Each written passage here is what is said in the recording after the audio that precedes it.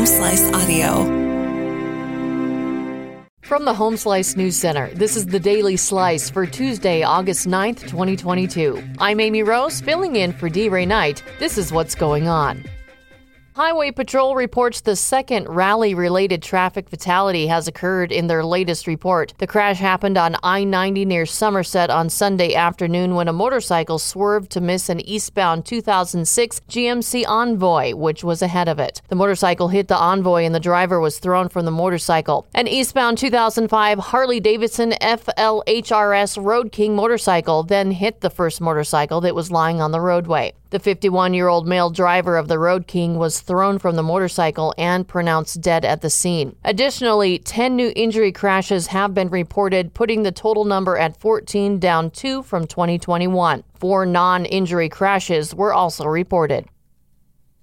The South Dakota Department of Transportation released their first rally vehicle traffic count numbers Monday. The DOT says their counters show traffic counts at 9 locations entering Sturgis. On Friday, August 5th, 56,885 vehicles entered Sturgis, up 11.4% from the previous 5-year average. On Saturday, August 6th, the DOT reported 62,199 vehicles entering Sturgis. That is up 5% from the previous 5-year average. And on Sunday, August 7th, there were 60,672 vehicles entering Sturgis, up 6.8% from the previous 5-year average.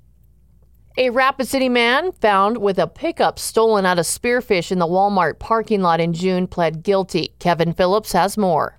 33-year-old Christopher Ernest Goglin of Rapid City pleaded guilty and was sentenced by 4th Circuit Court Judge Eric Strawn at the Lawrence County Courthouse. He was charged with grand theft by receiving stolen property. That's a Class 5 felony, punishable by up to 5 years in prison and $10,000 in fines. Deputy State's Attorney Brenda Harvey said Goglin received a 5-year suspended prison sentence that'll run concurrent with his current parole term, and he must serve 53 days in jail.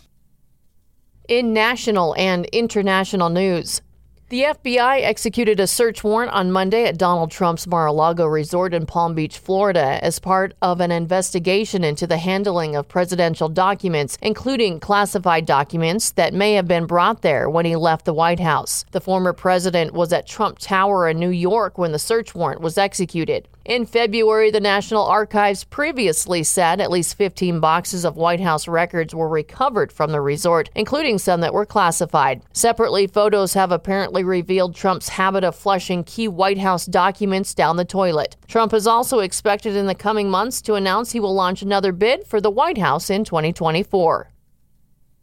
Various regions across the U.S. are grappling with major damage caused by flooding. Kevin Phillips has the details.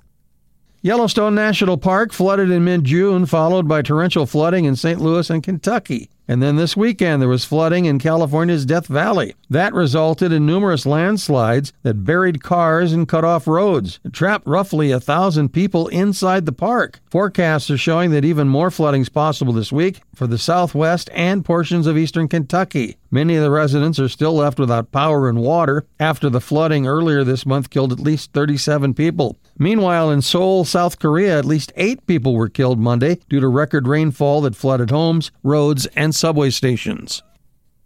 According to Pentagon officials, up to 80,000 Russians have been killed or wounded during the war in Ukraine. They say the number of casualties is remarkable, considering Russia has achieved none of Vladimir Putin's objectives since invading Ukraine in February. On Monday, the Pentagon also announced that the U.S. has sent anti-radar missiles to Ukraine, marking the first time the Defense Department has acknowledged sending the previously undisclosed weapons to aid Ukraine's forces. Separately, Russia has notified the U.S. that it will temporarily suspend inspections under a key nuclear weapons treaty, which allows Russia and the U.S. to keep a close eye on each other's nuclear weapons. This comes as the U.S. authorities ramp up their campaign to seize valuable property from those close to the Kremlin. Your weather forecast from the Home Slice Weather Center. Sunny and hot all week with highs today and tomorrow of 96, low tonight 64. Thursday we may hit 100, Friday 96 with sunshine and a slight chance of rain Saturday and Sunday and 90 degrees. That was your Daily Slice for Tuesday, August 9th, 2022. The Daily Slice is a production of Home Slice Media Group. hosted by Amy Rose with Kevin Phillips, executive producer Mark Houston, engineered by Chris Jacquez. I'm Amy Rose. Have a great day.